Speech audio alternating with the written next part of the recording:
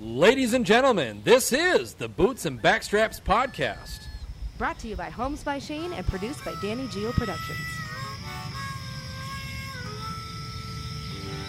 Come on now. The hunt is on, looking for backstraps, way deep in the woods, tracking in a swamp to a hay field under the harvest moon. When the tags are filled, it's time to switch up our boots. Head down to the honky-tonk, get us a swing dance or two. We're talking about boots and backstraps. Hey everybody, this is a show where we talk all things hunting and country music. From the classics through today. From big bucks to bull elk. We've got it all. Ladies and gentlemen, welcome to our very first live episode of Boots and Backstraps. Come on now. Come on now. TK, how are we doing, sir? I'm doing great, Shane. Good to be here. This is the scene of the crime. It is the scene of the crime. Many crimes, as it were. Many crimes. Oh my goodness. I'm really, really excited. I'm more excited about this one, I think, than any of our previous podcasts. Ladies and gentlemen, we're live at the Hog's Breath in Little Canada, Minnesota, home of the original Tomcat Rowdy Cowboy Show. And then for years thereafter, the Rowdy Cowboy Show with Shane and Kid. So he pointed, so now you have to say he's here. Yeah, Kid George is with us. Because people are going to be like, why did he just point off camera? Yeah. Because KG's here. KG is playing production assistant today. We are here with one of my oldest and dearest friends, a gentleman that I've been hunting. Now, when you say oldest, do you mean like as long as you've known him, or he's just that old? Well, just as long as I've known him. Okay, because you know some old people in general. I don't. Listen, you prick. I'm going to get whacked before we even start. Tommy DeRay, the owner of the Hog's Breath, owner since 1977. You are right. Good to have you here, Ray. Hey, it's good to be here, and I want to thank the Boots and Backstraps podcast production of coming here to the Hog's Breath. It's going to be a great adventure. Yeah, it's going to be fun. Thank you, Shane. You're welcome. For having the podcast here, and always the world famous Tomcat. he is a legend here at the Hog's Breath, and also thank the staff for setting up here. They did a wonderful job, and it's nice to have you guys here. And Tommy, you could have a future in this stuff. You could. You know, he started out calling bingo. Yes, that is my forte. We're actually gonna get into Hog's Breath bingo at some point in this conversation today. So Cool. We have so much to talk about today. Tommy DeRay and country music are synonymous. Yep. I mean, the Hog's Breath and country music. I would even say that the Hog's Breath was very instrumental in the success of the Wee Fest.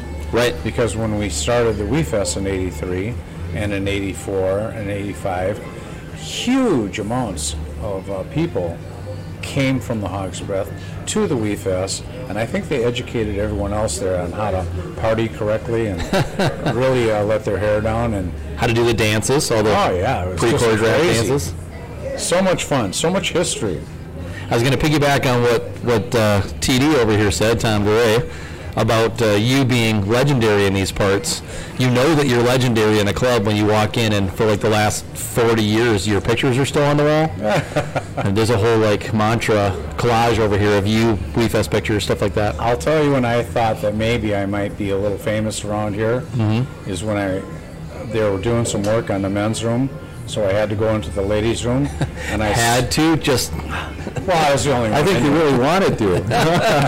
Well, I saw writing on one of the stalls that said Tomcat is gay. So I thought, all right, I finally made it. You know what? I think it might still be there.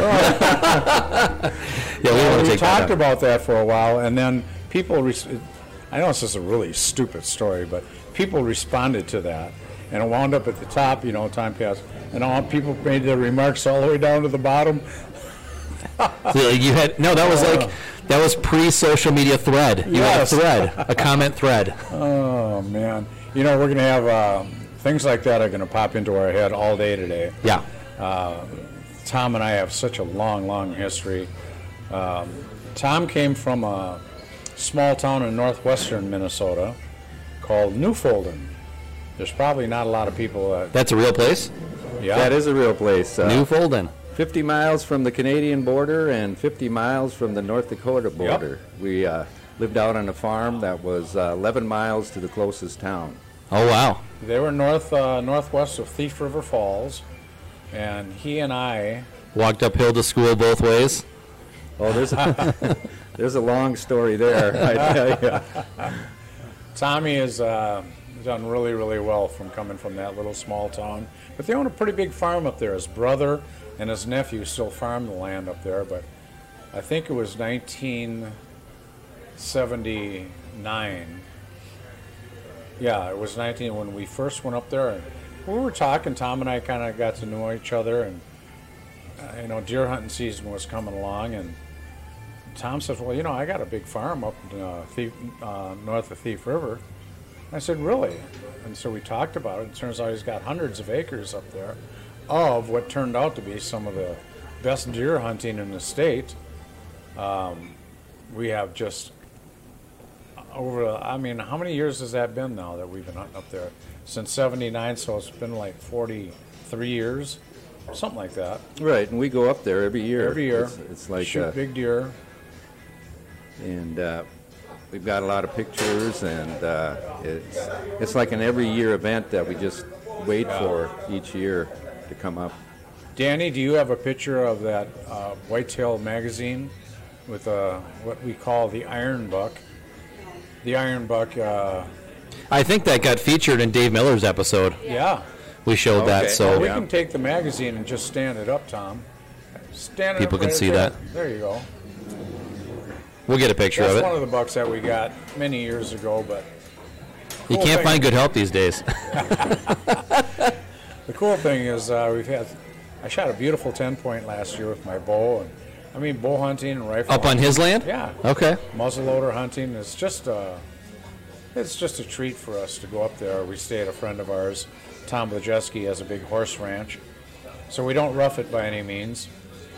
And back in the day when we were all young and single, we made our mark on that town of Thief River Falls and Newfoundland. And I think they still talk about Hanky Panky, Hank Jr. I'll let someone else tell that whole story. Yeah, that is quite a story. But a little bit about myself and how I got here back in the late 70s. My wife and I own the Hog's Breath now. But years ago, like Tomcat said, I grew up on a farm in northwestern Minnesota, and it was a dairy farm. Oh, it was at first, yeah. This is a pretty long story, but I'll try and make it as short as possible. You got all the time you need, brother. I think we only have an hour show, right? Two. It's 2 hours, yeah. 2 hours, huh? Well, we've got 2 hours of... So we'll probably get through a tenth of your stories then, guys. But anyway, yeah, I grew up on a dairy farm where we had 20 milking cows, and these cows had to be milked by hand. So it was quite a job, and I started doing that ever since I was probably about 5 years old. And it may sound like a story, but it is the gospel truth that I'd have to go out, help my dad milk the cows every morning, and then I'd have to get ready for school, and then I'd have to walk a mile to catch the school bus. And just to get to the bus. Just to get to the bus. And then, of course, go to school and then come home. I'd have to walk a mile back to the farm, and then I'd have to go out and do the chores again and milk another 20 cows by hand. Because you got to milk them multiple times a day, right? Right, twice a day. Yeah. How many siblings do you have? Just one I almost brother. said did you have, but how many do you have? One brother that was a little bit older than I was. Okay, so it's just the three of you and your dad and your brother out there. So it kept us pretty busy. Yeah, it sounds like it. We had every type of farm animal you could think of: chickens, cows, pigs, horses, you name it. We had it. So as I got older, ended up graduating high school there in Newfolden, And there was, How many were in your graduating class? I was going to bring that up. But Yes. There was like 36 people Wow. in our 36. graduating class. And There's more people in your bar right now. I had basically two choices. I could either stay a farmer or head to the big twin cities of Minneapolis, St. Paul, and I did not want to be a farmer, so I took off for Minneapolis, St. Paul, and I've been here ever since, and that was back in about 1972. Okay. So when you first came to the cities, what were you doing when you got here? I mean, you're fresh out of high school, right? Right. I just picked up a lot of odd jobs here and there, and basically just enough to be able to get by, and Enough to pay the rent? right, and then I'll kind of piggyback into the story of how we came across this place, Yeah, let's do that. and that's another long story, but like you say, we got 2 hours, right? Yeah, so I was just going to say, I want to make sure we go to that, and then we'll just roll right out of that into how you met this knucklehead and how that bond and relationship started. Because we skipped ahead to you guys killing stuff together, but we got to go back further than that. So, Yeah, that was a lucky day for you, Tom. so you're working odd jobs in the Twin City area. I feel gifted every day. Still till today. Yes, I just working odd jobs here and there, and I think I was just 18 years old, maybe 19, and at that time in Minnesota you could get into the bars and nightclubs when you were 18, Yep. and I was over in Minneapolis down at a place on Lyndale called CC Tap, I remember it well. and I was shooting some pool in the back room. They had the pool tables in the back room, and I was a pretty good pool shooter back in the day, just because I had a lot of time back then. And I was shooting these 4 guys for some money, Uh-oh. and ended up taking TD was a hustler. some money from them, and they didn't like it too much, so they were gonna take me outside and kind of do a number on me. Work you over a little bit. And this big guy showed up, and he said, all right, now it's going to be 4-on-2 instead of 4-on-1. And anyway, these guys backed down, and the person was Big Steve, and that's how I met him. And He just jumped right in there and said, I'm going to help this guy out here. for some reason, he took a liking to me, and he didn't think the odds were fair enough. So, ever since then, we became friends and started to hang out together. He's an awesome guy. And AKA Big Steve, or the Hank Williams Jr. lookalike. You can't forget that. We call him Sleepy Steve now. Yeah. I wish we had a picture to show. There's behind me. There's some. I don't know if George, are you able to take a camera over there and get some pictures of Big Steve off of those 2 murals over Your there? lovely wife is doing it as we speak. Oh, cool. Grab one of me and you off of that wall too, honey. So that's the history of Tommy Dre and Big Steve. You're right. That's how I got down to the city here. That's how we met. And then from there, we just started going to a lot of bars, a lot of nightclubs, and it was a different scene back in the late 70s and all through the 80s, where people went out a lot, all the time, dancing, nightclubs, and a lot more drinking than there is right now. We used to be able to have more than an eyedropper alcohol without going to jail. So we carried on, and then we met up with a couple of other friends. One of them was a good friend of mine from northwestern Minnesota, and his name was Dave Chikowski, Polish name. A lot of Polacks up in that country. Scandinavians and Polacks. And then we ran into a friend of his, Jerry Agar, who actually did some managing and some owning of some nightclubs downtown in Minneapolis. So we had a little experience, and we thought we spent so much time partying and having fun in bars and nightclubs that we should try and own one ourselves. And basically, none of us had any experience, but we did know how to party. That's half the battle in this business. It definitely was back then. You've heard the old cliche, well, I know how to drink. I can own a bar. Or, I know how to eat.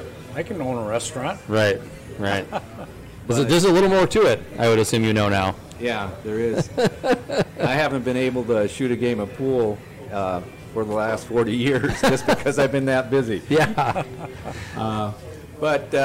So we hooked up, all four of us, and actually we lived in a house over in Minneapolis off of 28th and Fremont for a couple of years together, and we decided we wanted to purchase a bar or a nightclub or whatever we could get into. But as we went around and talked to the owners where these bars were for sale, I was about 19 years old at the time, and the other guys were probably 20, 25. And, they would look at us and they would kind of laugh. And, we didn't have any money. And so we didn't have a chance on getting into any of these places that we had looked at. So we had looked around for actually about 2 years, maybe, a couple, 3 dozen of different spots, but nobody wanted to give us a chance. And then one day we came across this place, and it actually was closed for about 6 months.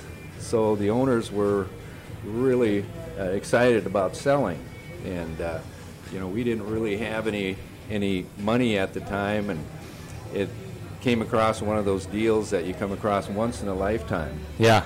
So we bought the business, which there was no business here, so that didn't cost too much. But what was it when you bought the building? Was it already a bar restaurant? It was a bar, but it was mainly a restaurant. It was called the Cabaret. Okay. And before that, it was called the Canadian. Right. Oh, interesting. Right. Yeah. And then, like I said, it was one of those deals once in a lifetime you came across. So we bought it on a contract for deed, and they only wanted $10,000 down. Wow. And we paid, I think it was around $350,000 for the building and the land and everything. And the land's a big part of that deal. But they only wanted $10,000 down. So we were each going to come up with $2,500 and put it together and get the down payment and get going. How many games of pool did you have to hustle to raise that, Tom? Well, I did have to sell my car. Oh, wow. $2,500 back then in the mid to late 70s was a lot of money. Yeah. So we were all going to put in $2,500 and purchase the bar and then just get going, open it up, and away we were going to go. Well, one of the guys couldn't come up with his $2,500. And so then it ended up only being 3 of us. So we had to find some more money, each of us, and we were luckily able to come up with it. Wrote him a check.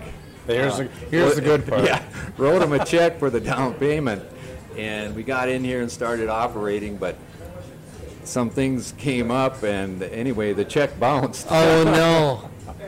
Yeah. But luckily, we had already been in here for a couple of weeks, and we had made enough money to cover the check. So they let us slide on that, and we just got in here and started operating. And luckily, right at that time, a few months after, disco became very popular, right when the movie Saturday Night Fever came out. Sure, John Travolta. And we were able to, by some people that we met in here that Steve had been drinking with, they gave us a lease to lease the equipment. So we were I got able a to picture of Steve if you want to look at the screen. Yeah, let's shoot a picture. There's Big Oh, yeah, there we Steve, go. Oh, yeah. right alongside of Hank Jr. And Steve, Which is which? Steve's on the left. And Steve actually became the Upper Midwest Hank Williams Jr. lookalike.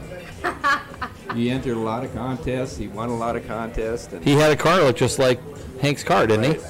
Yeah, he had an old Bentley, and I thought he became the national Hank Jr. look-alike. Right, up in this national area up Yeah. here. But he, for a while there, for a couple of years, he actually thought he was Hank Williams Jr. Oh, man, there's some stories there. Well, we'll get to that. But so you guys have the bar, you're up and rolling. And disco just becomes very popular, and that's right when the movie Saturday Night Fever came out. Yep. And we were able to get a sound system put in with all the disco bulbs and disco lights and the sound system, which is still in here today, still operating. And we just became instantly busy from the late 70s, from the time we opened up all through the 80s and into the mid-90s. We had lines around the door, and we were the only discotheque in this whole area. So No competition. people just flocked here on a nightly basis. And Yeah, they did. Was TK in here with his chest hair hanging out? Oh, yeah. well, that's I think that table right up there is where we met and started talking about different things. And Well, I can tell that story. Yeah, go ahead. I would be really curious to hear At that. that point in time, Charlie Sinkler, who's a lot of people know around the Twin Cities, he owned a company called Enertech, Entertainment Technology. Yeah. And back at that time, it was called Freedom Electronics. Well, he installed sound and light into all of these dance clubs, and he designed dance clubs all over the United States. He was the big guy in that business. I mean, sound, lights, concept, and I worked with him quite a bit on conceptual design, giving a concept to different clubs like Bucko's in South Dakota, Peterbilt Truck. And anyway, one day Charlie says, "You got to come with me over to Hog's Breath and meet these two guys." I don't know, you might have said these two jokers. Yeah, that sounds I like think him. you like them, so So hold 1 second, Tom. Tom. It was you and Steve, and who was the third guy? Dave Chikowski, The other Polish. guy, right? He was still here. and he didn't okay. last too long. No. Because you didn't say which one didn't make the money. Oh yeah, the one that didn't make the money was Jerry Agar. He's probably kicking himself now. But you go ahead with your So story anyway, there, I and then hook I'll up with follow Charlie, up. and we come over here, and I meet Tommy, and I had been at that point in time helping them design clubs and training disc jockeys literally from coast to coast. I was going to say, this must be when you got back from being out west. No, You're running Colorado and all that? that was a little bit after. Okay. But I was actually at that point in time, so we all went out drinking. I remember the club we went to downtown. We just went to a bunch of clubs and we're drinking tequila. So Tom, Big Steve, and myself, and Charlie, we all bonded that night. I mean, we just had a ball just going from club to club. And shortly thereafter, I left for Florida to play baseball. I was in the Pittsburgh Pirates training camp. It was a winter ball, and it was in Bradenton, Florida.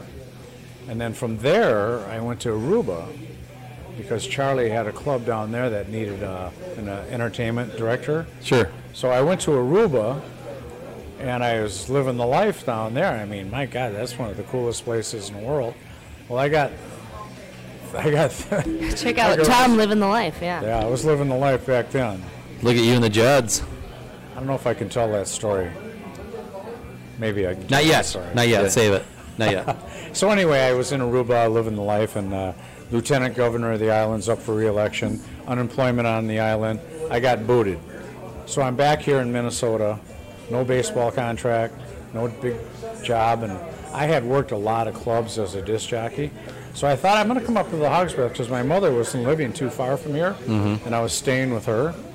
And I come up, and Tommy was here, and I was watching all that was going on, and in my head I'm thinking, God, they could do this better, and we could do that. You're analyzing. Yeah, analyzing. And, Every time we go somewhere, Tom, I can see your brain doing that. He's always analyzing. Well, Well, owning restaurants and being in this business, you go into a public place, and that's what you do.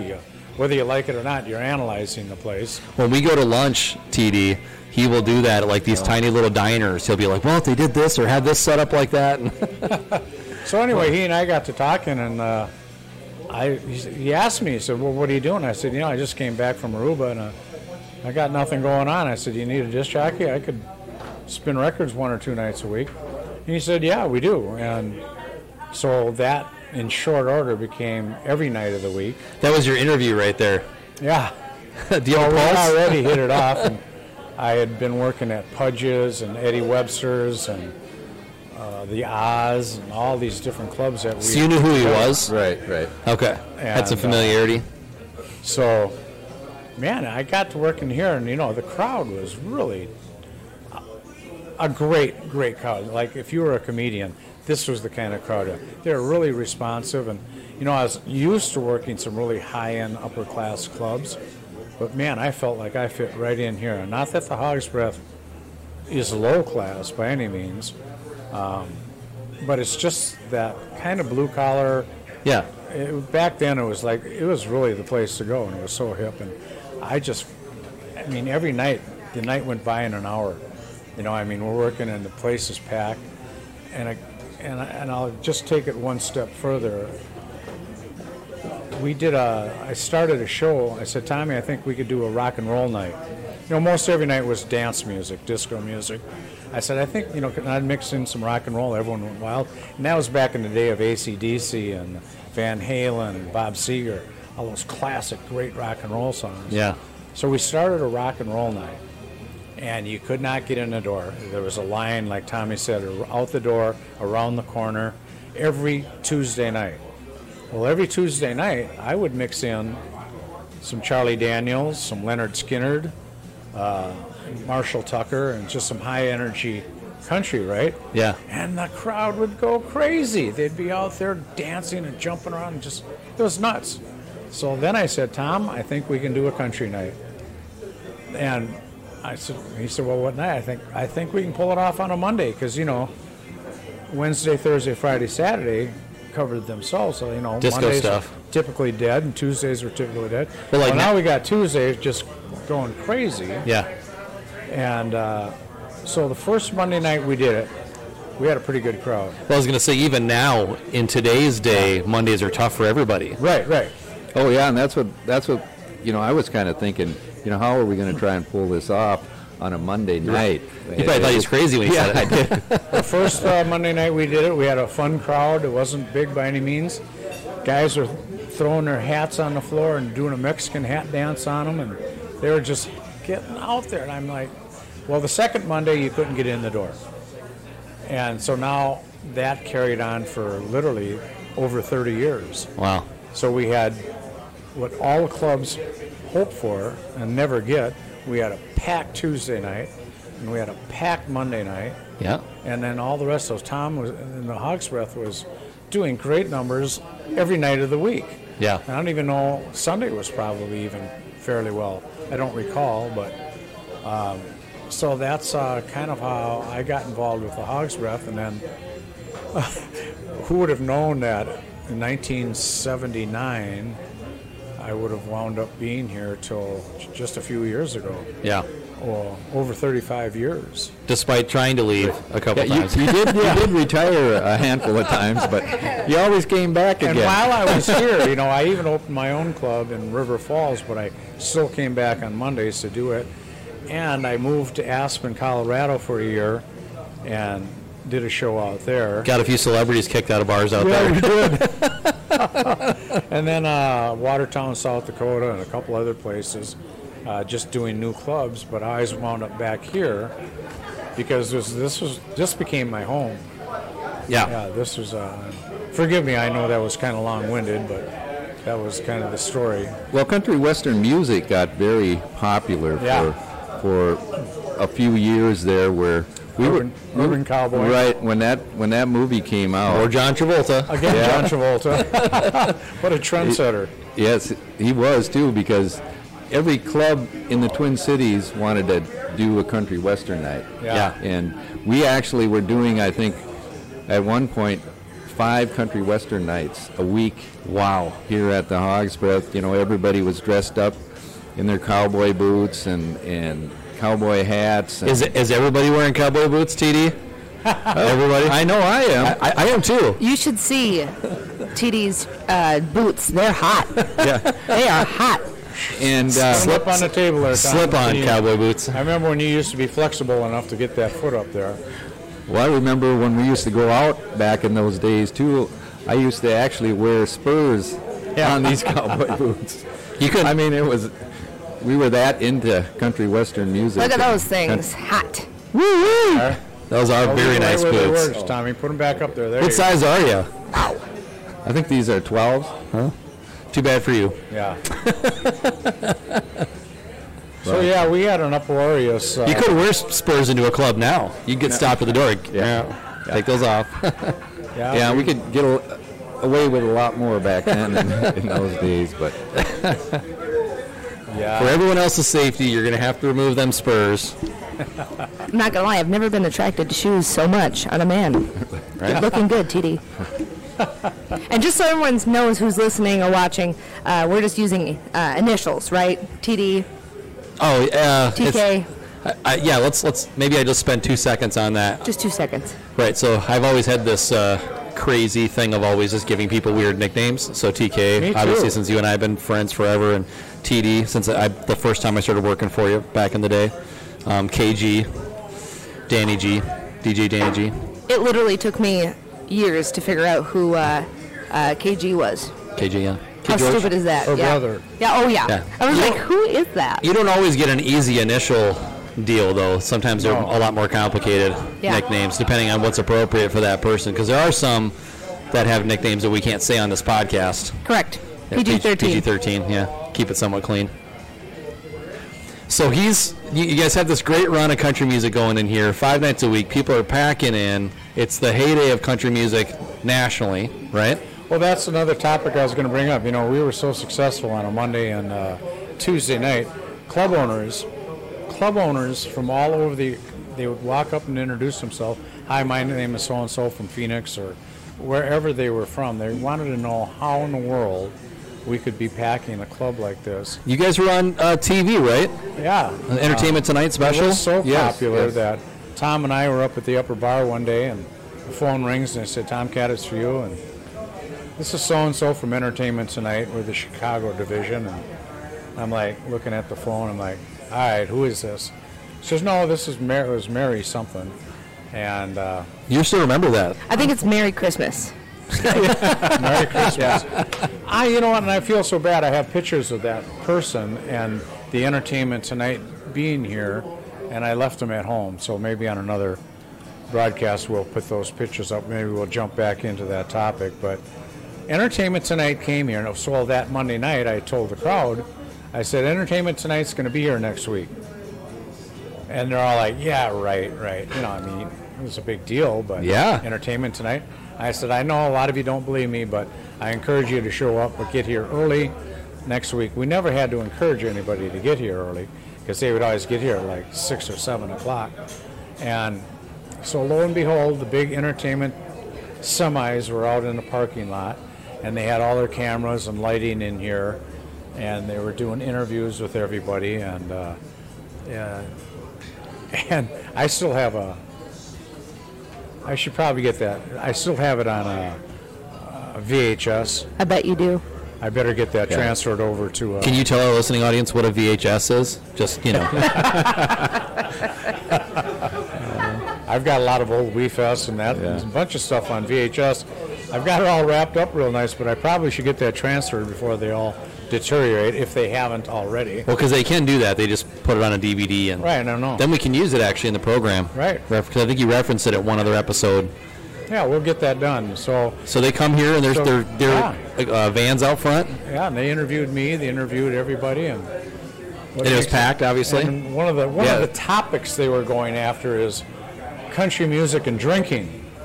Yeah. They came to the right spot. It feels like a trap. Feels like a trap, right? It is a trap. Oh, yeah. Well, you know, whatever their topic was, it just really didn't matter. The Hog's Breath and the Rowdy Cowboy Show was featured on a segment of Entertainment Tonight with Mary Hart. that was a big deal. It was It really real was. huge, yeah. It was amazing. Yeah. I still remember that, and I think one of the most famous songs that you played up here, and Tomcat, he almost had like a following, a cult following of customers that would come in. Of women. Every Just kidding. Oh, you're half kidding. every Monday night, you know, just to be here and hang out, and they wanted to be here on Monday night. And he could get them to do just about anything he wanted the whole crowd to do. I remember one time, and I think it was a song by John Anderson, Swingin', where everybody was laying, the dance floor was packed, and everybody laid down on their backs and kicked their feet up in the air. It was one of those sights that you'll never forget. I vaguely remember We had some Matt of that. Mattoon from the Wii Fest on one of the episodes, and there were some pictures of them at Wii Fest doing that swinging dance. And he referenced how the Hog's Breath was the originator of all these dances, all the John Anderson, all the ones that we did for Bocephus, like all that stuff. We finally referred to that group of people, and there was, over 30 of them. They came up to the Wii Fest in '84, and we had John Anderson there, and they're all out there doing the swinging routine, and they had Hog's Breath, Moron, Tabernacle Choir. Yeah. And, it's just one of those things that we threw out there, and they adopted it, and so that was the Moron Tabernacle Choir, and they were all there in the front row of the Wii Fest and doing the swing. John Anderson, we had him at the Wii Fest 10 times, maybe 11, but every time he loved coming to the Wii Fest, because after that, everyone would just come up on stage and do the swinging routine with him live, and that was just crazy, crazy fun, and he loved that. He loved that a lot. I mean, we'd have the whole crowd, 50, 60,000 people doing swinging, which started right here. Yeah, a lot of things started right here. Yeah, we were kind of a trendsetter. Yeah, we were. Well, so how did It it? might sound funny, but Where did the rowdy cowboy thing come from? Because obviously we know now the most modern version, the one that KG and I ran, and now Danny G and KG run, is Kinda. COVID screwed things up. pseudo. It's on hiatus. Yeah. But anyway, so there's this mantra now of the Rowdy Cowboy Show, and everyone just calls it the RCS family. It's such a close-knit, tight group of people that there's a special Facebook group for RCS fans that's got thousands of people on it. They're always looking to see when events are coming and stuff like that. So how do you get to where we are now, and then looking at you guys who started this whole thing 50 years ago? 70? My math isn't good when I'm drinking, so. it's a good thing that the camera only comes this far, because he's going to have sore shins by the time. I only got one, so aim well. Excuse me, I got to adjust my chair.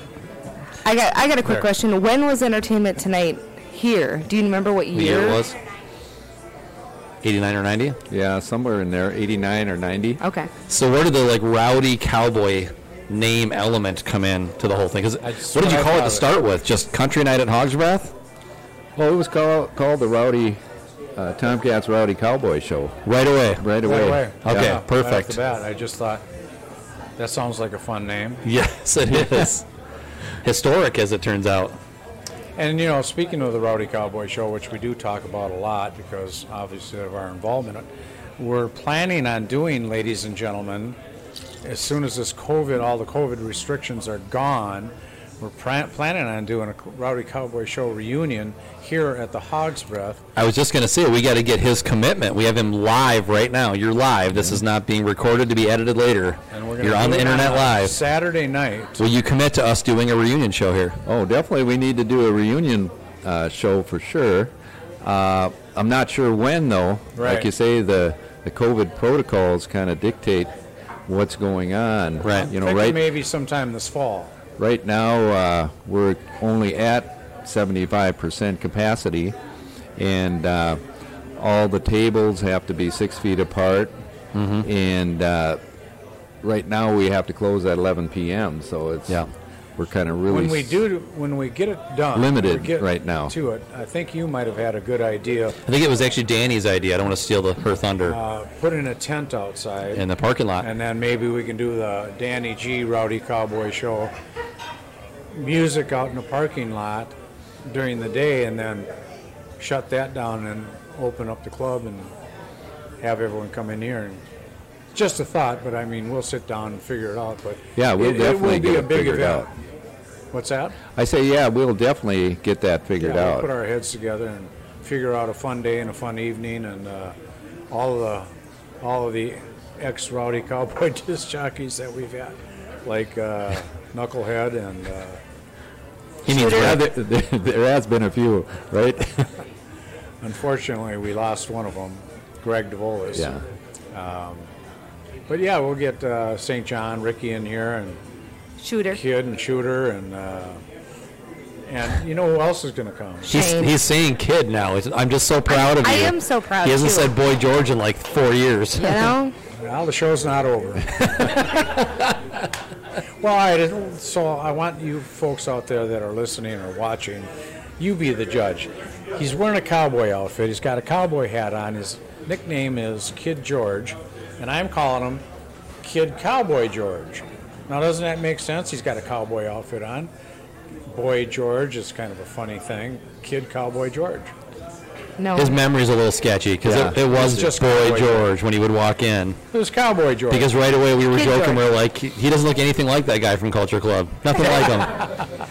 Nothing like him. I forgot where I was. I know we were talking about something. Yeah, well, I'll just finish up on my story a little bit. Yeah. Since TK, you're a little long-winded. I know. Yeah, That's half the fair. show's That's over. not always the case, because typically he's talking more, but when it's something close to my heart and a big part of my life, like the Hog's Breath and you, then I am a little long-winded. And my goodness, we It's can- more like me cat wrangling.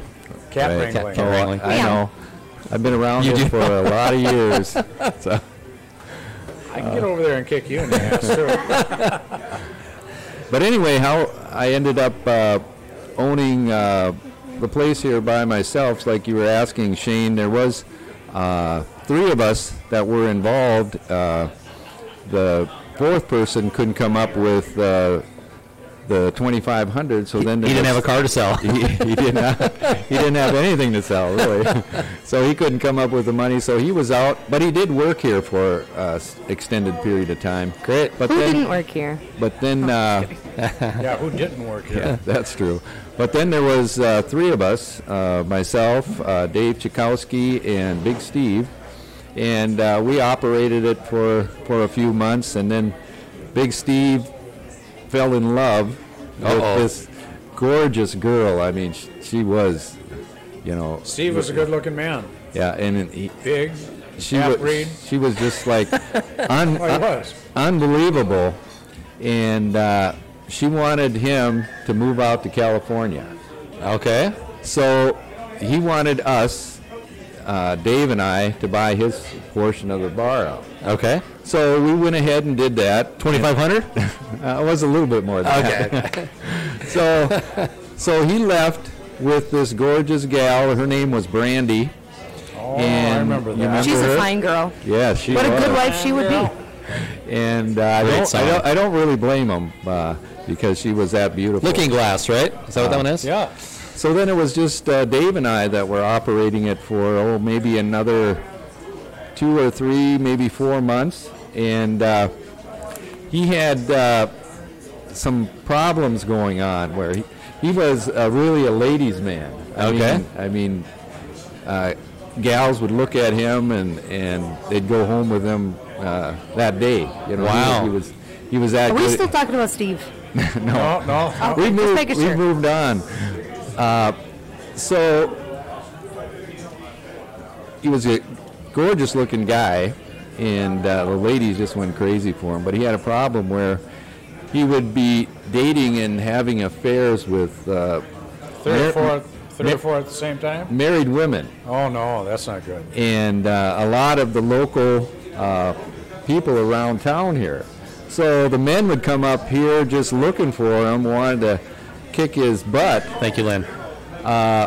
So Kinda hot. we'd have to come. Right. We'd have to come up here, and have to fight all these people because they were looking for Dave, because they wanted to beat him up because he was having affairs with their wives. So Like, I just want to run my business. yeah. So it got to a point where it said, hey, we loved each other, and we were brothers, but, this just isn't working out. So you either buy me out or I'll buy you out, and we'll just still be friends and go our separate ways. And because I knew he wasn't going to change, he was just that type of person. Well, he's probably like in his prime, right? Oh, yeah, we all were, Yeah, so, right. So we just decided that I'd buy him out just basically because I was doing all the business aspects of the business. So Yeah, he wasn't going to be able to do it without you. right. So then I ended up buying his portion of the club out, and then I ended up owning it myself and operated it for about another 6 or 8 months. Well, then Big Steve comes back, and Brandy had dumped him. Oh, no. Broke his heart, I'm sure. So he was pretty bummed out, and he wanted to buy back in, and I said, hey, we're brothers.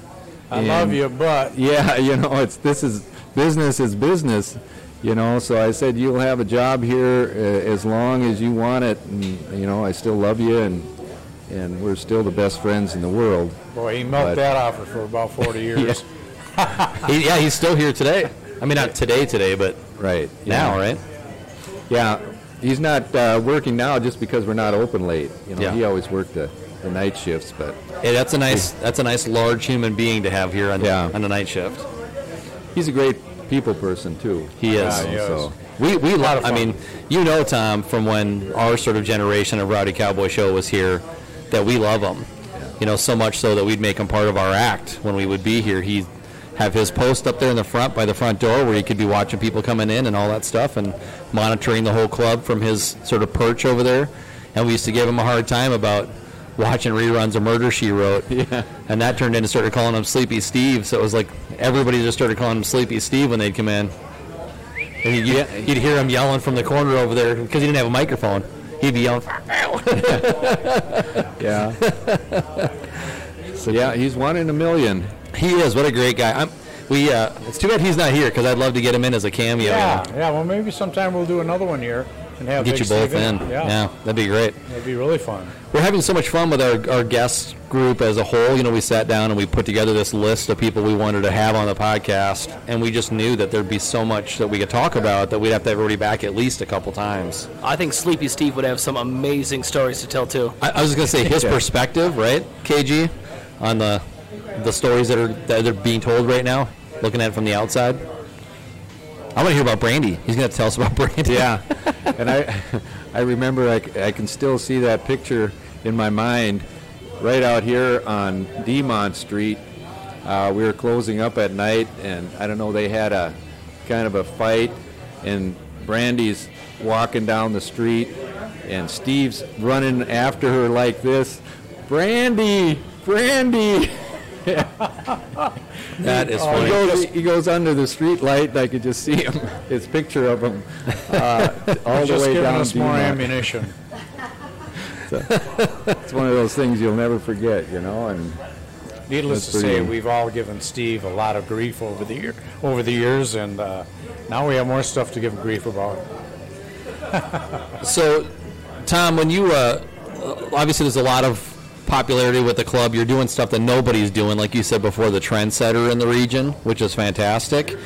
It sounds like from there, you guys, aside from the fact that he worked for you or whatever, you formed this personal relationship where you started hunting together and all that. How did that come about where you guys became buddies, aside from just sort of like boss co-worker or boss worker? Well, we always had a lot of fun together, and it wouldn't. Some of it sober? Yeah, it wouldn't end. We'd have fun here, Not much. but it was also the after parties after work, because that was the thing to do back then, where you'd operate the club, and you had to close at 1 p.m. back then, and then everybody went over to somebody's house and partied for the Over rest of on the night. The lake there with Bonnie Raitt So and her brother. My wife loves Bonnie Raitt, and no offense to her because she's a talented artist, I can't listen to her. Oh, It's like nails on a chalkboard to me. I just can't do it. as far as Tommy and our relationship goes, I was in the industry for years before he got into it. And I was doing conceptual design and helping club owners get on their feet, so I had a fair amount of knowledge. So he never treated me like an employee, because we were always bouncing ideas off of each other. And I think we always just had this mutual respect, and he never bossed me around or anything like that. So we were. You missed your chance. We were just really good friends. I mean, we just It's too late now. Yeah. Nope. But I don't know. I can remember the year that I came back, '79. I don't remember the exact, but the Pirates. I was playing in the Pirates facility down in Bradenton, Florida. And they were in the World Series that year. Okay. And I remember seeing them, watching them on TV here at the Hog's Breath. Guy, one of your bouncers, Schmitty, was happier than heck because Baltimore had won 3 games in a row. Okay. And I came down and I said, well, Baltimore's not going to win. He said, what do you know? He says, what do you know about baseball? And why would you even make that statement? He didn't know what he was walking into I there. walked out to my car and I grabbed a couple photos. One of them was myself and Chuck Tanner, who was the skipper of the year that year, went to the World Series. I said, well, I played a little baseball with that team this year. And he's looking at the picture, and he looked up at the TV, and Chuck Tanner was on the TV. He's like, what? And anyway, Pittsburgh won that game and won the next 3 games, and they won the World Series. Wow. So I garnered a little respect from that. You should have had a little cash on that prediction. Yeah, whatever. But yeah, we just spend a lot of time together, not only working, but having fun out of work, just doing different things, and especially our hunting trips up to northwestern Minnesota. And it was kind of Tom's idea, because I kind of grew up there, so it wasn't really anything special to me. Yeah. I would go out in the woods and hunt every day as a little kid. With a knife. And a slingshot. He'd hit him with his car and then run out there, throw him in the trunk. But then they'd come alive. Sorry, that's another story. Ron White's got a whole. You guys, you know Ron White, comedian. He's got a whole skit that he does, or piece of his act, where he talks about his cousin, I think it is, that talks about how crazy he is about hunting and putting all this like scent blocker on and the camo and the face paint and hiding in the woods and all that stuff. And he goes, I just hit one with my van doing 55 with my headlights on bright and the horn blowing. Woo, that's an elusive little creature. I'm like, it's not that easy. But maybe, could we get a picture of this up on the screen? Yep, definitely. Give it to my lovely assistant, Lynn. But just a little background on this picture. The hunting area up there, the big buck, the iron buck, that was shot in 1991 by Paul Pappy Wolf, which is a great friend of everyone. Yeah, God rest his soul. Yes. And that was the biggest deer shot in the entire U.S. in 1991. Wow. It was a typical, and it scored 188. Jeez. This one. There's the picture of that. Here we go, on the whitetail. And you got to realize, yeah. Paul, or Pappy, is 6'4", and he's not pushing that deer forward to get a bigger shot or make the horns look bigger. I think only fishermen do that, right, KG?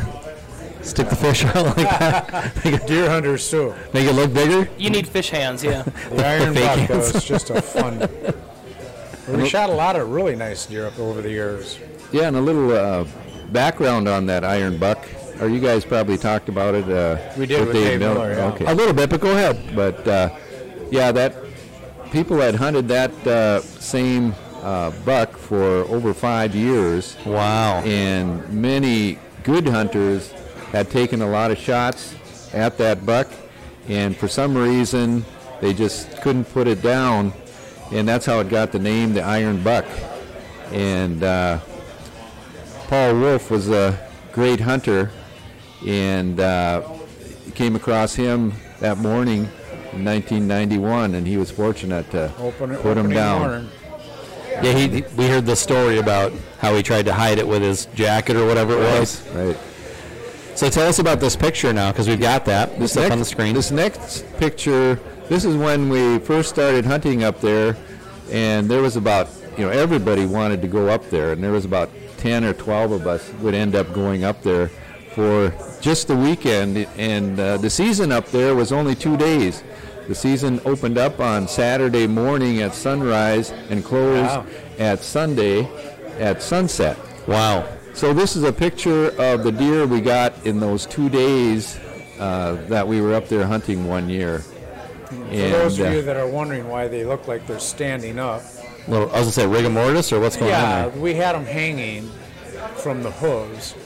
And, when we cut the first one down, after it kind of hit the ground, it kind of flopped up on its legs like that. And so we just kind of lined them all up for a photo.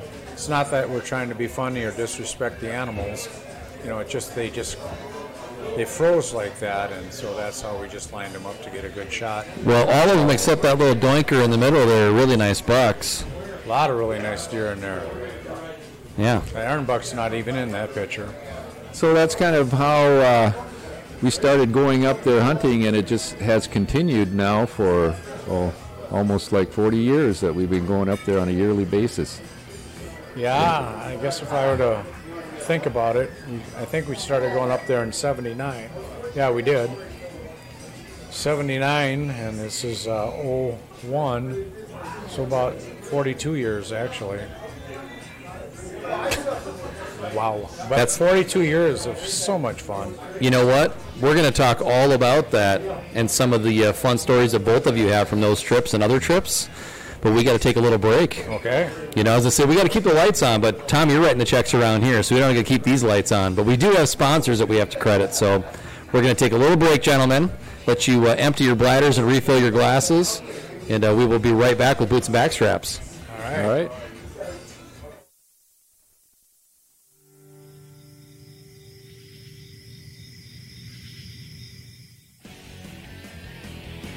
Boots and Backstraps is proudly brought to you by Homes by Shane. Making your move with the Homes by Shane team means an unparalleled customer service experience. That level of service is the foundation of this RE/MAX Results referral-based business. Our driven team of experts communicate with their clients every step of the way, ensuring a memorable experience from the first conversation through your closing day. Go to homesbyshane.com for more information. Let's get you home. If you would like to sponsor the Boots and Backstraps podcast, or you have an interest in joining our team, send us an email to bootsandbackstrapspodcast@gmail.com.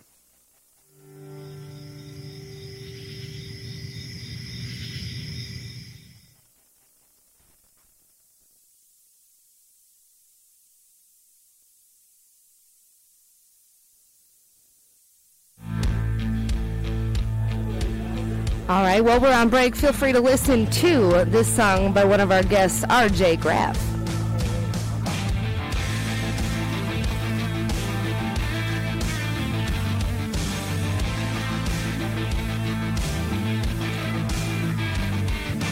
Dust trail going down a back road, about a quarter mile from Crow River Creek. 10 legs waiting to work, weeks over blue lights at the corner fleet.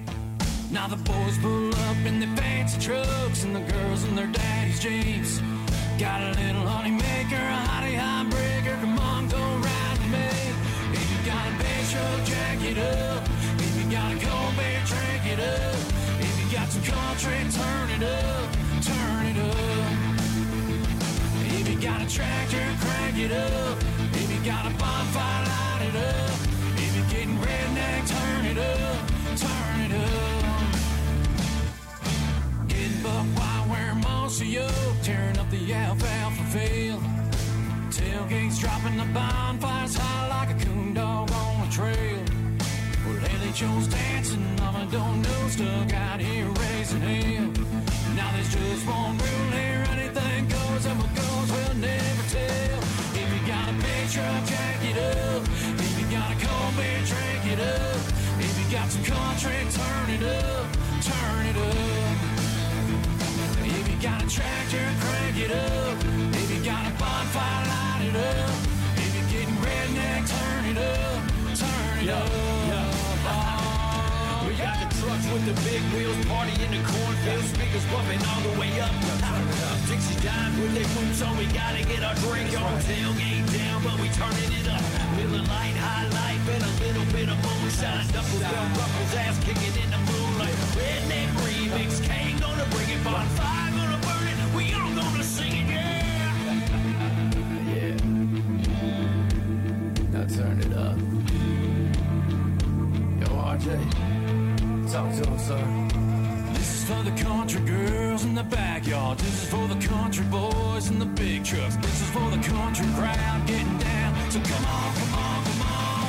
If you got a big truck, jack it up. If you got a cold beer, drink it up. If you got some country, turn it up, turn it up. If you got a tractor, crank it up.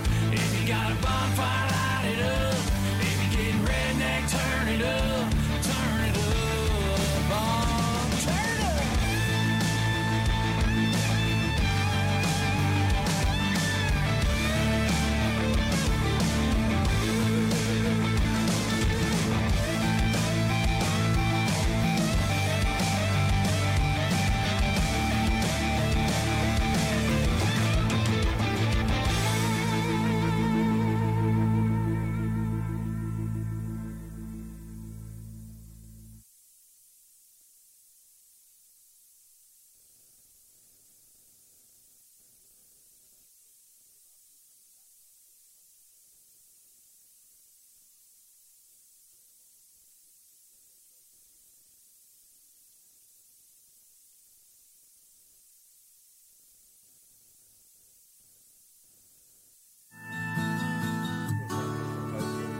This next one is by the Farmer's Daughters.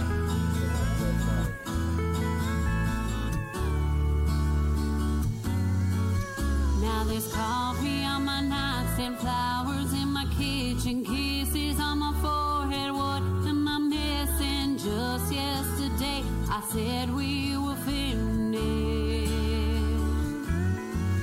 'Cause in 2 weeks you'll be tearing me down. In 2 weeks, stealing my crown. This routine makes it easier to stay. Now there's notes on the mirror saying you care. Sorry all day, all up in my hair, but I'm not falling again. 'Cause in 2 weeks you'll be tearing me down. In 2 weeks, stealing my crown. This routine makes it easier to stay. In 2 weeks, I'm down on my knees. In 2 weeks, ready to leave. This routine makes it easier to wait. The flowers will die and so will I, 'cause I'm too weak. In 2 weeks, you'll be tearing me down. In 2 weeks, stealing my crown. This routine makes it easier to stay. In 2 weeks, down on my knees. 2 weeks, I'm ready to leave. This routine makes it easier to wait.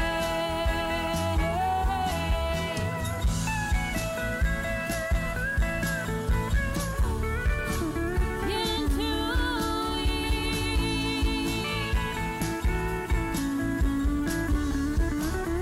I'm ready to leave. But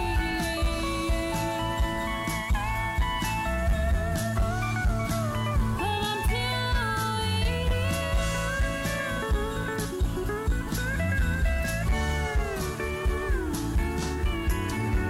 falling in love is just a few weeks away.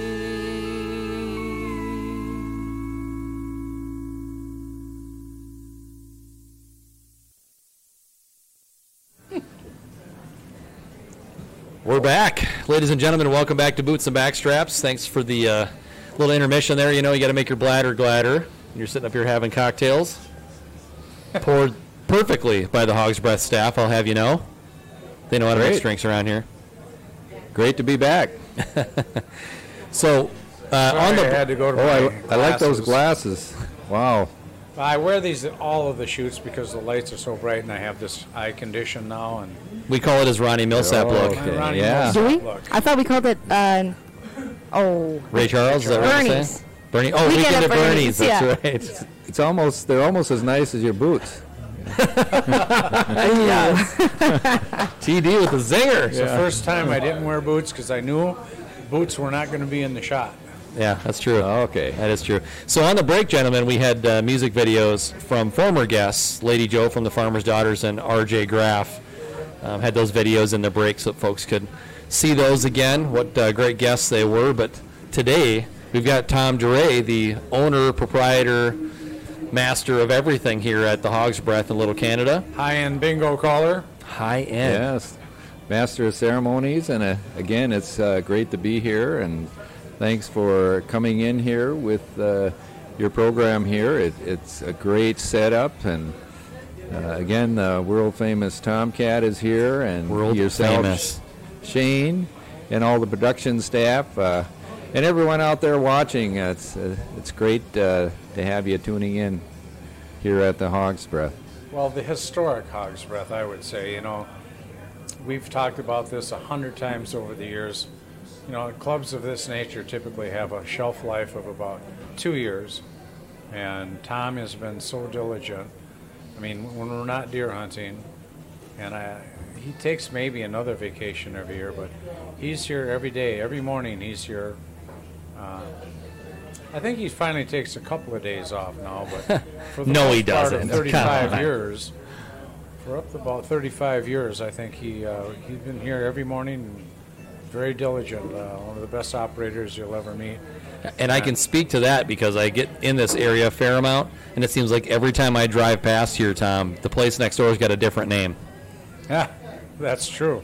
Yes, they have changed just this past couple of years, and we've been fortunate to be able to stay here and operate it. And, you know, I contribute a lot to the great staff that we have here. The community is excellent. They've supported us through many different times. Trials and tribulations, yeah. yep. You know, there's been some ups and there's been some downs, and, you know, the community has stuck by us.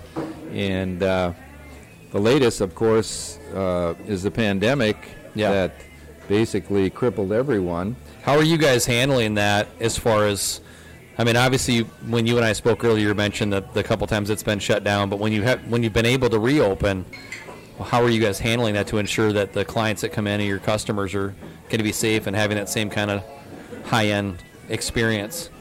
Well, it all started back in March on St. Patrick's Day in 2020. When we had to close down the pandemic, everyone was afraid. Nobody really knew what COVID was. And so we had to shut down on St. Patrick's Day. Unfortunately, that was the biggest day of the year for us. Usually on that day, we take in approximately $20,000 on that day. And I think, if I recall right, I think we took in $2,000 that day we had to close down. Wow. Takes a lot to pay the bills in an operation like this. It does. But we survived, and I contribute that a lot to our staff here. Our general manager, Eric Lara, has done a great job. Also our floor managers, Pat and Wade. They've all pitched in and really went above and beyond what they had to do. And we have followed from the very start. We've followed all the CDC guidelines, wearing masks, and we still wear them today, even though 95% of our staff is vaccinated, and we're working on the other 5%. It's a handful of employees that don't have emails or they don't have a ride, and we're working with them to get them a ride to find them a spot where they can get vaccinated. But we've always followed all the CDC guidelines. All our employees take a temperature before they start work. Very important with food service especially, right? Right. And, our philosophy here is that we follow the CDC guidelines to whatever they want us to do, because that's how we're going to stay in business. And we've had a lot of response from our customers that come in when they see that we're following all the guidelines. They feel safe. Yeah. And they'll come back again. And as anyone knows in business, repeat customers are what you need to continue. So we do the 6-foot distancing in all our tables, 2 people sitting up at the bar, and then you have to distance 6 feet also around the bar. And we've continued that all along. And over the past, I think it's a year and 4 months, I believe, since the pandemic started, we've had 1 employee that has contracted COVID. And That's pretty good odds. Yeah, and we have probably about 40 total employees, so that's a pretty good average. And that happened real early. I think it was maybe a month into the pandemic. Sure. And again, we got shut down, and basically, unfortunately, we had to lay off all the employees. Yep. Well, everybody got shut down. Right. Not something you guys did. Right. Yeah. Everybody got shut down, all the bars and restaurants, and basically all the businesses. Yep. The first time around. And it was very fortunate that the community, we stayed open for pickup, curbside, call in, and then we had delivery service. And what about shots? Can they get shots to go? No, they couldn't at that time. No shots. Darn it. And When you say at that time, does that mean shots to go now? Or no, there's still not shots to go. You could put them in the little just ketchup things with the lid on the top, like a Jello shot. Could do that. what size shot? Because Hog's Breath is really good at giving a hearty shot. Within guidelines, obviously. We don't want to talk about overpouring now, do we? That's not what I said. That's not what I said. Did you They see his know. blood pressure go up a little? Oh, He's no, like, no, "All no, right, no. check my books again." No, no. I'm like, Safety first, don't but say that. they take care of us. How about that? So when we were shut down, we had great support from the community around here on people coming in, ordering takeout. And we just had a couple of people in the kitchen. My wife and I ran the front of the house. Jossie, she's famous as well. Right, and just a little story about that I'll throw in there. We actually met here at the Hog's Breath. Really? Back in, I think it was 1978. And she came up and asked me to dance one night. And Did she know that you own the bar? Yes, she did. Okay. Actually, her father let her know that there were 3 young, good-looking guys that just opened a discotheque down on Rice Street. So I think she came up here looking for someone. She know what she was getting into. Yeah, she had her fishing pole in hand. Yeah. Came in here, threw her best bait out on the dance floor, and there you were. So we went out and danced, started dating, and we dated for about 7 years and ended up getting married. And 7 years, Tom. Well, yeah, it took me a long time to figure out what I needed to do. I'll tell you. Tommy doesn't do anything fast, as you know. I do know. I was going to let that one go, but since you brought it up, I think there's still a light up here that's burned out from 10 years ago. No, I'm just kidding. No, I was just going to say, in today's day and age, it seems like the women are putting the heat on after about 6 months. Why aren't you proposing yet? You know, 7 years. Oh, there was some heat We on. got listen. We got a timer. All right, so we got to go. Your easy bake oven. When we're ready to go, it's time to go. My batteries are running out. So we dated for about 7 years, ended up getting married, have 2 beautiful daughters, 3 grandchildren, and wouldn't trade it for the world. We've been married for 37 years now. Yeah, congratulations. Been married 37. 37 years. He's got you guys beat And then just you by were a little. dating 7 years prior to that. Right. Oh my gosh. Yeah, that's That's a long wonderful. time. It's a lifetime, just like this 2/3 place. of your life, it seems like, right? It is a lifetime, but it's been great. No I math, wouldn't- Shane. I No wouldn't- math. Sorry, I can't help it. I wouldn't trade it for the world. I will tell you, those people that, sorry. I was going to say, for people that don't know Jossie, and Tom, you can back me up here, she's a little Spitfire. She's been called a little Spitfire. She's all of 5-0, Little Barracuda. and will take anybody to the ground and end them. Well, her nickname around here was Sarge. We have another Sarge in the house over here. All right. Yeah. So, yeah. Well, you do have two beautiful, beautiful daughters, and it's been fun watching them grow up and then getting married and having the one daughter Grandkids? having a couple of children of her own, and you've got another wedding coming up soon. When is that? That's my second daughter, Alex. She's going to get married in February. Next February. Right. And they're doing a destination wedding in fun. the Bahamas. Destination wedding. Everybody order more shots. Tom needs the revenue. Shots? Yeah. He needs revenue. Well, Lynn and I got married on a destination. We went to St. Thomas on a cruise and got married on St. Thomas Island. And I got to tell you, I would recommend that to anybody.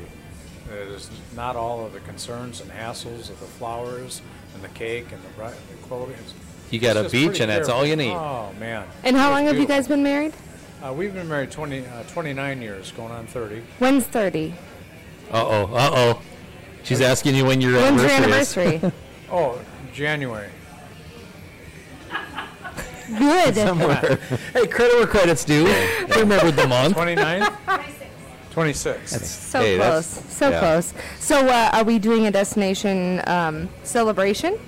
For the Well, we 30th? did a destination celebration for our 25th. We went Can I go? on a absolutely. Oh, that's what I'm- Everyone's gonna be I'm able to She's getting- go. trying to get to that. When we do 30, I think we're going to do another cruise. We did a cruise for our 25th, and that was just a ball. Yeah, and Lynn was just saying you guys met here also. Oh yeah. I did not meet my wife here. I'm sorry to say.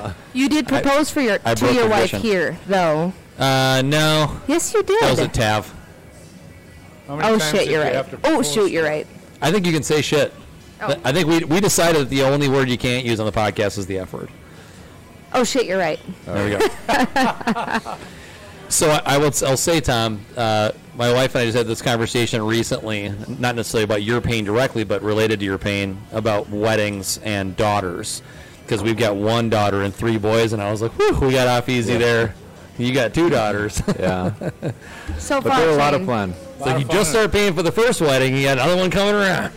One of them was more of a handful than the other, and I'm going to leave it at that. Yeah. I know. I think I know. That's exactly a whole what you're nother talking show. about. Yeah, I've met them both. I think I know who Yeah. you're talking about. Yeah. She talked about a Spitfire. My goodness. Well, you know what I want to do is we spent a bunch of time talking about the history of Hog's Breath and how you guys met, and obviously the amazing things that have happened in this room, including both of you meeting your future wives. But I'd like to hear more about you boys. A couple of good old boys, a couple of rednecks, hunting up north together. I would love to hear some of your around the campfire beer drinking stories. Do we have 4 hours? Yeah. Well, we're bringing them back, so let's just see if we can't get a couple in here One today. of my funnest memories was him and Big Steve.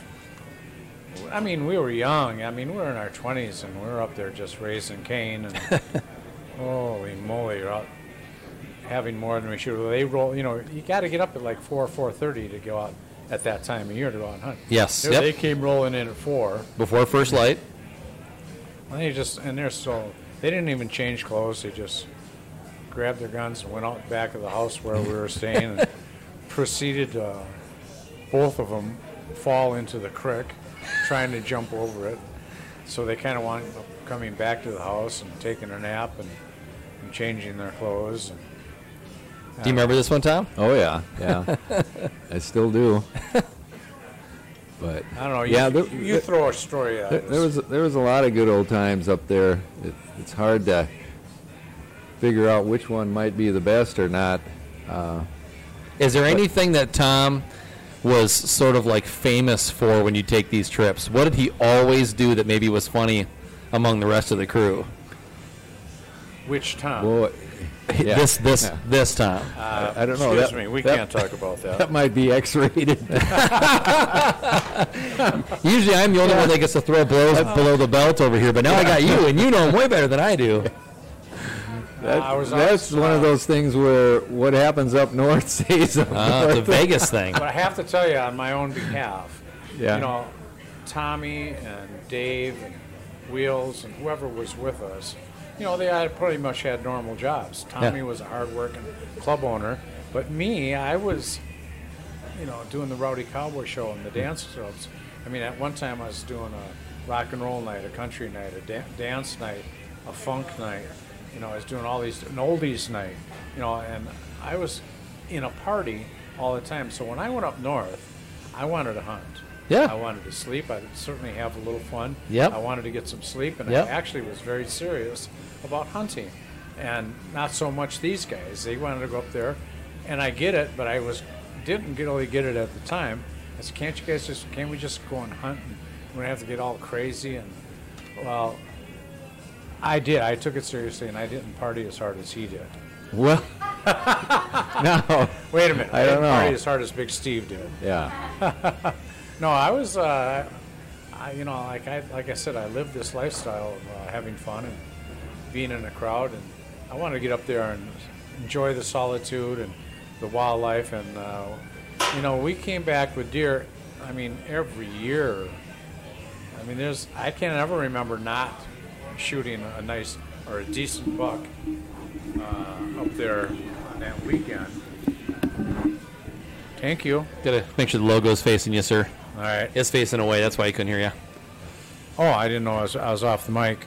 Anyway, we always came home. Recent years, maybe I can remember like maybe only 1 or 2 years where you didn't shoot a nice deer, and I think that was a little bit of bad luck. But we've always come home with our venison. Well, what we did is, in our later years, we put some restrictions on some shooting where Right. Okay. we didn't shoot anything less than a 10-pointer. Okay. So You get rid of away from the if it's brown, it's down. right. Big Steve didn't. He He didn't hear that rule. Itchy trigger finger. yeah. But so there was a time or two that we didn't end up shooting anything just because we were waiting for at least a 10-pointer. Right. We started to preserve the deer population up there and That's good. grow the bucks as big as we could. Yeah, Yeah. we try and let the small deer grow up, but we were only up there for one weekend out of the year, and the locals up there knew we were gone, and so that didn't always pan out the way we hoped it Oh, you would. get some poachers on your land? Oh yeah. Yeah.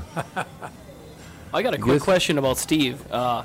So you guys have all these fun stories about Steve, and we wish he was here. But do you think he knows how to work the internet well enough to be watching this live right now, or is No somebody gonna way. have to show him? No way. No, he. We'll have to show him later. Yeah. He's a dinosaur.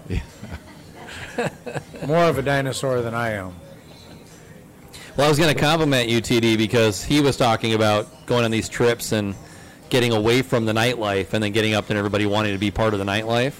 And us dragging you in here to do this in your bar. And I don't know if you work Saturdays normally, but I was like, it's awesome that you agreed to come back in today and do this with us.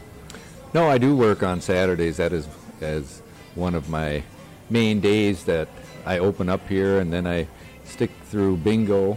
That has become really big for the whole bar and restaurant industry. Yeah. And whoever thought that everybody would be playing bar bingo, and not only older people, but a lot of young people Yep. are playing bar bingo My now. Snapchat is full of people playing bar bingo at different places. So we have a session that starts at 3 p.m. on Saturdays, and I'm the MC through the session. And then we have a You night. make some comedy in there? a you little keep- bit. A little keep it bit. going? Yeah. Yeah, I have some fun on the mic. Good. Yeah. But, and then we Like have. me. Yeah, I'll say he learned a few things Yes, all I those did. years. Like me, he stumbles over big words once in a while. Right. That old 69 still gets them. That'll never get old. But then we have a 8 p.m. session on Saturdays, and that's our Cosmic Bingo. Okay, what is Cosmic Bingo? Cosmic Bingo is where you bring in some black lights and you put them up throughout the bar, and we have a disc jockey, DJ Bob, plays music in between the bingo games, and it's more of a fast pace, turn the lights down, kind of a nighttime bingo game. And Kind of like Cosmic Bowling. right. And Do you it see attracts a lot of the younger people. I was going to say, do you see a different crowd with the two different sessions? Yes. It's more of the older people that come to my session. The more experienced people? Yeah, and more of the younger people come to the Cosmic session, which Eric, our general manager, handles that, and he's actually the bingo caller. And we have to have reservations for both of the sessions, and then we also have a session on Tuesdays at 6 p.m.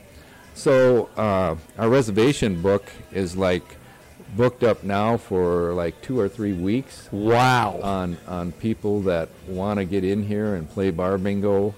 And Okay, so let's get this out right away because this is going live right now on the internet. Where do they have to go to get in line? Well, they call up here and they can either be put on a waiting list, where if we have some cancellations, we'll call them back. Sure. But I think our 3 p.m. Session is full today, and then our 8 p.m. Cosmic Bingo, I think there's a waiting list of about 10 people on that. Wow. With 4 or 5 or 6 people in each group. And tonight, especially, we're going to feature all of Prince's music. Okay. So awesome. it's kind of each week we'll feature some entertainer that is well known, and this week it is Prince, so we're going to do a tribute to him and a lot of his music, and so people A lot of high energy music there. are really, yeah. excited about that. Oh, that's fantastic. So what's you said they call up here. What's the phone number to the bar? 651-484-7067. 7067. 484-7067? Yes. Okay, so if you're interested in bingo and Cosmic or the standard version of bingo, you want to call up here and get your name on the list. It sounds like it's a great time. It is, and Do you run any drink or food specials? also our Tuesday session is at 6 p.m. Okay. and that's every Tuesday. Same number, same phone number, 651-484-7067. Okay. And Are there any food or drink specials that you guys run for that stuff? yeah, we always have $2 off any of appetizers, and we have happy hour drink prices. You guys have a really nice app menu, by the way. I was looking at it earlier Yeah. today, and you've added some stuff since the last time I worked here. Yeah, we just redid the food menu. Actually, my wife, Jossie, was instrumental in doing the whole new food menu. And a lot of new items. We took some off, but it's a pretty large menu, as you can tell. Yes. And an item for just about anybody who wants any type of food, we have it on our menu. And you know, you've got good food. You know, restaurants, sports bars, they just should all be fortunate enough, as you have been, because your food has always been consistent and it's always been good, and you've always had a wonderful food crowd here, whether it be lunch or early evening, and that's not easy to do. I mean, I'm so happy to hear that you're doing these big numbers with the bingo crowd, because it's just good to hear anything good happening in the clubs these days with the COVID thing happening. So the fact that you're kicking butt during those hours is just wonderful to hear. Right, and it's just been an adjustment because we have to close at 11 p.m. at night, and we used to be open till 2 a.m., so we have to make up somewhere for the loss of business that we had from 11 to 2. Which used to be the bulk of the business. Right. We used to have on every Friday and Saturday there would be at least 500 people that would come through the door on each one of those nights. Wow. Yep. And that was from 11:30 to 2. And you got to figure they're each having at least one or two drinks. So it's a Right. that's a big. I mean, 1,000 drinks in a night. That's a lot. Yeah, very important. Unless Is it that- was Monday night, then they were having more. looks like Wade just walked in. Speaking of Wade, Yeah. hard to miss him. He's like 9 feet tall. 6'8" and a half. Hey, you still use the half after high school? You got to let that go, don't you? But No. I was like, turn your mic on. Sorry. I'm yelling about being short. That's our first time doing live. What are you gonna YOLO. do? Yeah, this is fun, too. It is fun. Yeah, I'm Actually, I was enjoying it. thinking we should maybe do this once a month. Oh, It's fine with me. okay. I bet it is. I'm certainly thinking that when we do the, We wear boots next time? I will, when we do the Rowdy Cowboy Show Reunion. reunion, Yes. we'll have to do a live podcast. Absolutely. Yep. We have your commitment, right? yes, All right. yes, indeed. Can't back out now. It's on camera. It's on the interweb. That means it happened. Absolutely. Absolutely. That whole thing, Pixar, didn't happen. We don't have Pixar. We got video. We do have video, and we're very excited because the reunion's going to be amazing. And we have a lot of people It's that 40 are like, years. I think it's 40 years last year, so we're celebrating it this year. oh, Lord. 40. I'm 40. only 30. So what happened to the negative 10 years I had? Do either of the Toms remember 30? Remember that? Being You 30? were 30 at one point. Oh, yeah. 30 was a good year. Any advice? I still think I'm 30. Like Scott. Yeah, I'll give you some advice. Go ahead. Stay healthy. Working on it. Stay healthy and take care of your eyes. Getting to our age, man, we're blessed that we have such good health. Shane's like, It's not just I. Really, really healthy. All right. Ooh. This is an A and B conversation. I'm going to see myself out. TD, do you got any advice for 30 going on?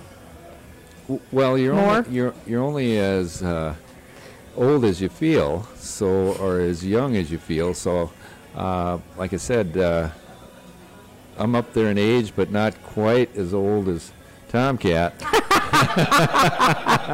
I'm going to tell him you said But that. I don't feel like it. 2 years. Too funny. Too funny. I feel like I'm still in my 40s. Right on. I do too. But I think what really helps me out is being in this business and being around young, active people. Yeah. And I want to be like them and keep up with them. yeah. So You're on a podcast. Being hip? it keeps me going, wearing my boots again. So- Yes. The saucy red tip boots. I love it. Those are awesome boots. They are awesome. They are awesome. So because I have 3 gentlemen that are all married, marriage advice. Wait, are you talking about us? Yeah. You said gentlemen. I just want to make sure. Oh, yeah, I use that loosely. All right. It's a high bar to live up to. Sorry about that.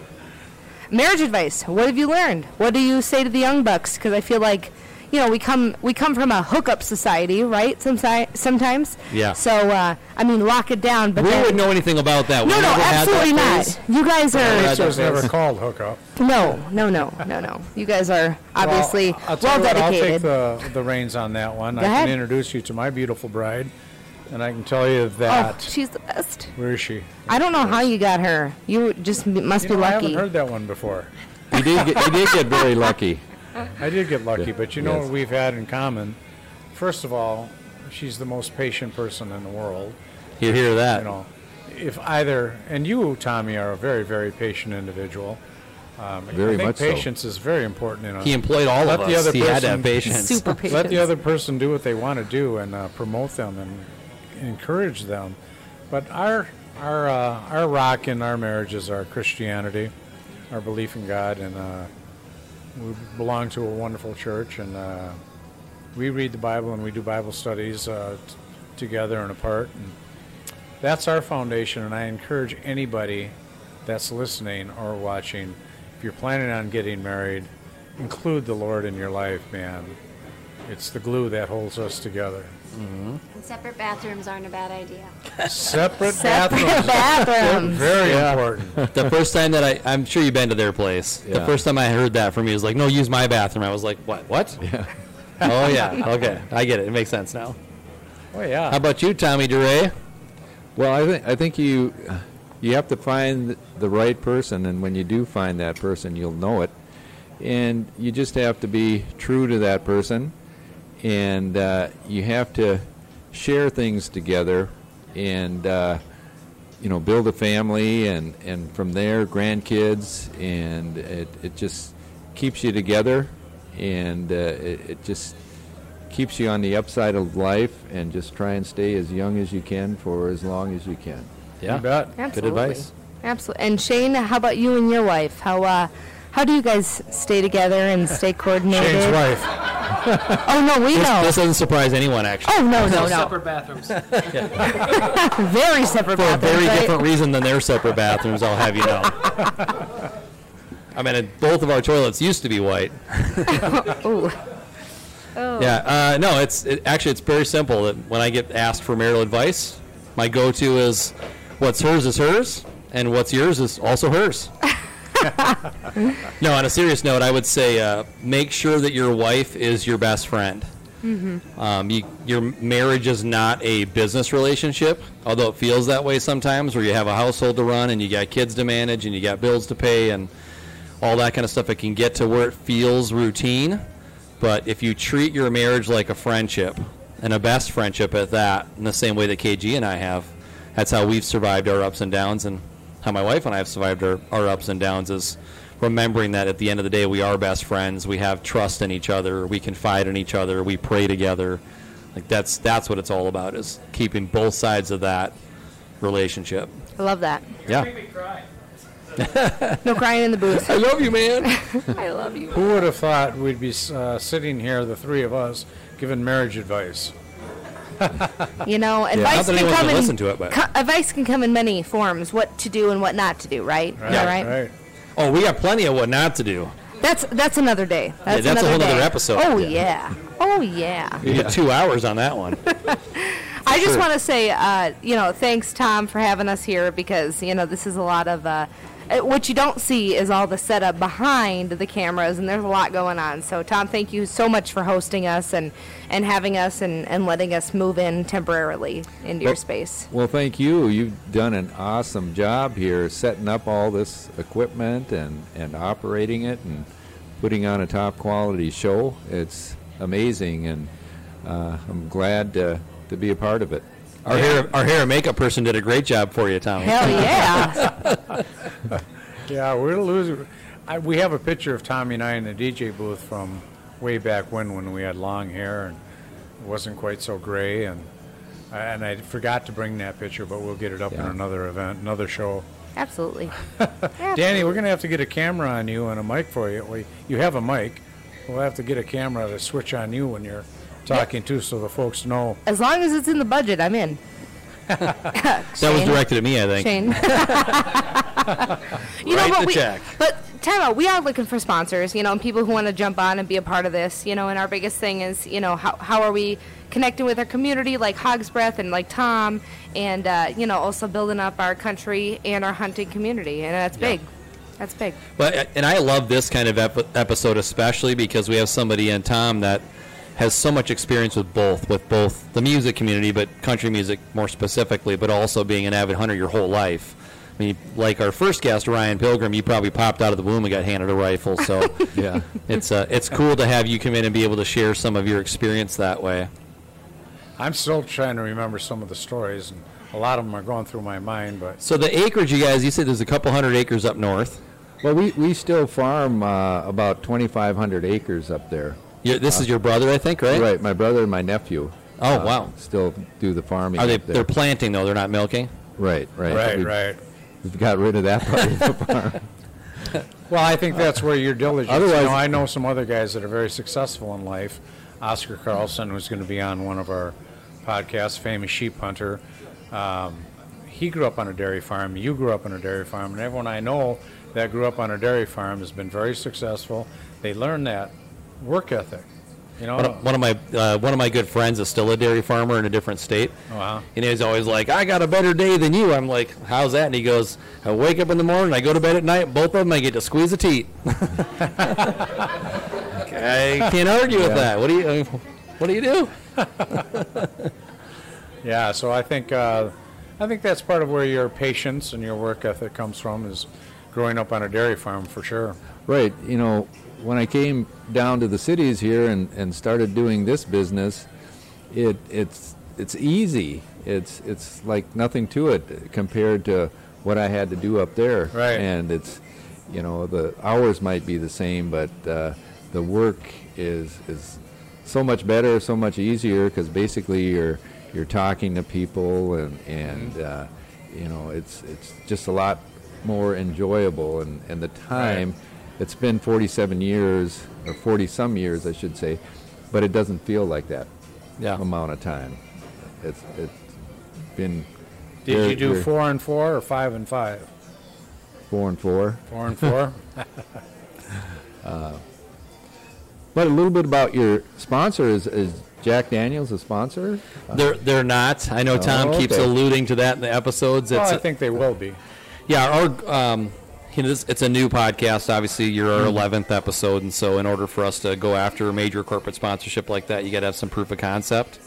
You understand with business. Sure, yeah. They want to see that you're doing things correctly and that you've got legitimacy to the product that you have, and that there's some benefit to them in being able to market or advertise their product on your show in this case. Sure. So I sponsor it with my real estate brand right now because I think the Hogs Breath might be a future sponsor. All this is being paid for by me, but we're attracting other sponsors. We've been getting some emails from some folks interested. So, because I was just going to say that our clientele loves Jack Daniels, and maybe you can show them this podcast, and they might be able. But we used to go through before the pandemic 2 cases a week of Jack Daniels here at the Hogs Breath. I was going to say, when KG and I were here, it must have been at least that.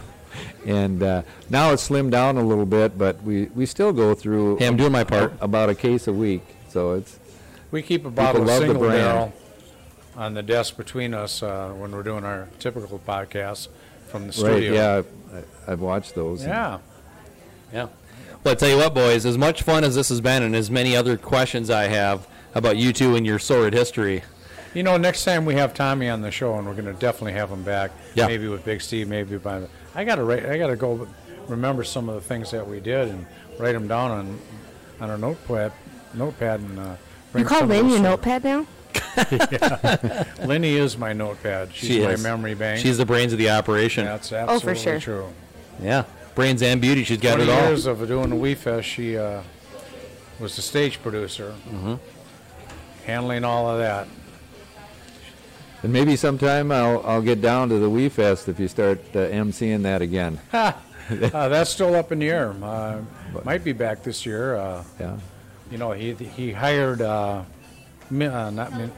Kelly Pickler. Kelly Pickler had the song "Red High Heel Shoes." Yep. And she's going to MC the Wee Fest this year. I may go up and help her, and we'll see where it goes from there. Yeah. We got to bring this thing in for a landing, boys. It's been a lot of fun. And, again, thanks to you, Tom. Seriously, very grateful that you opened up your house to us here to let us come in and do this. I know it's certainly a mild interruption in the business and, your clientele and us taking up a bunch of space like this, but we appreciate your generosity in having us. So, well, I appreciate you coming in here and with the world-famous Tomcat and yourself, Shane, and the production. He likes doing that. The production was great, and all the work that was done. So it's Hogs Breath on Facebook, right? And what's the website? Hogs Breath, HOGGSBREATH.com.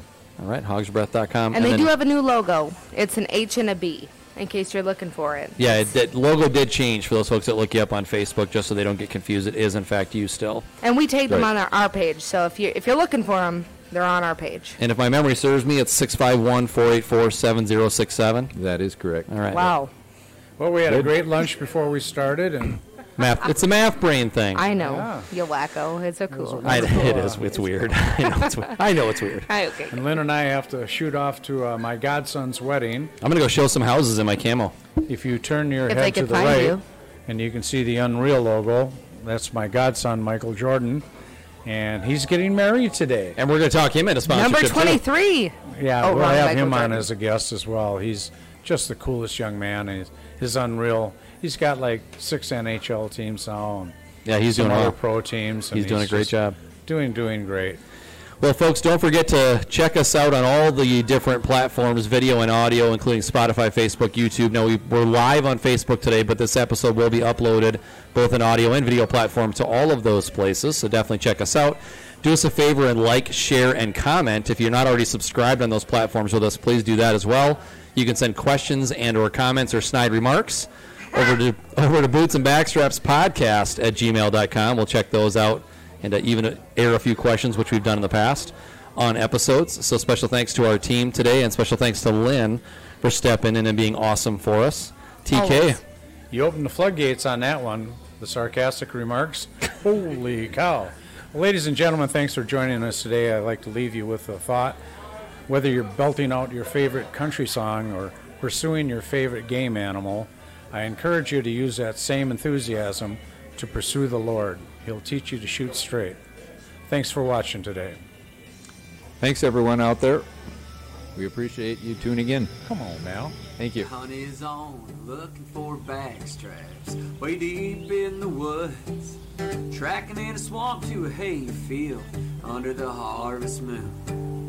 When the tags are filled, it's time to switch up our boots.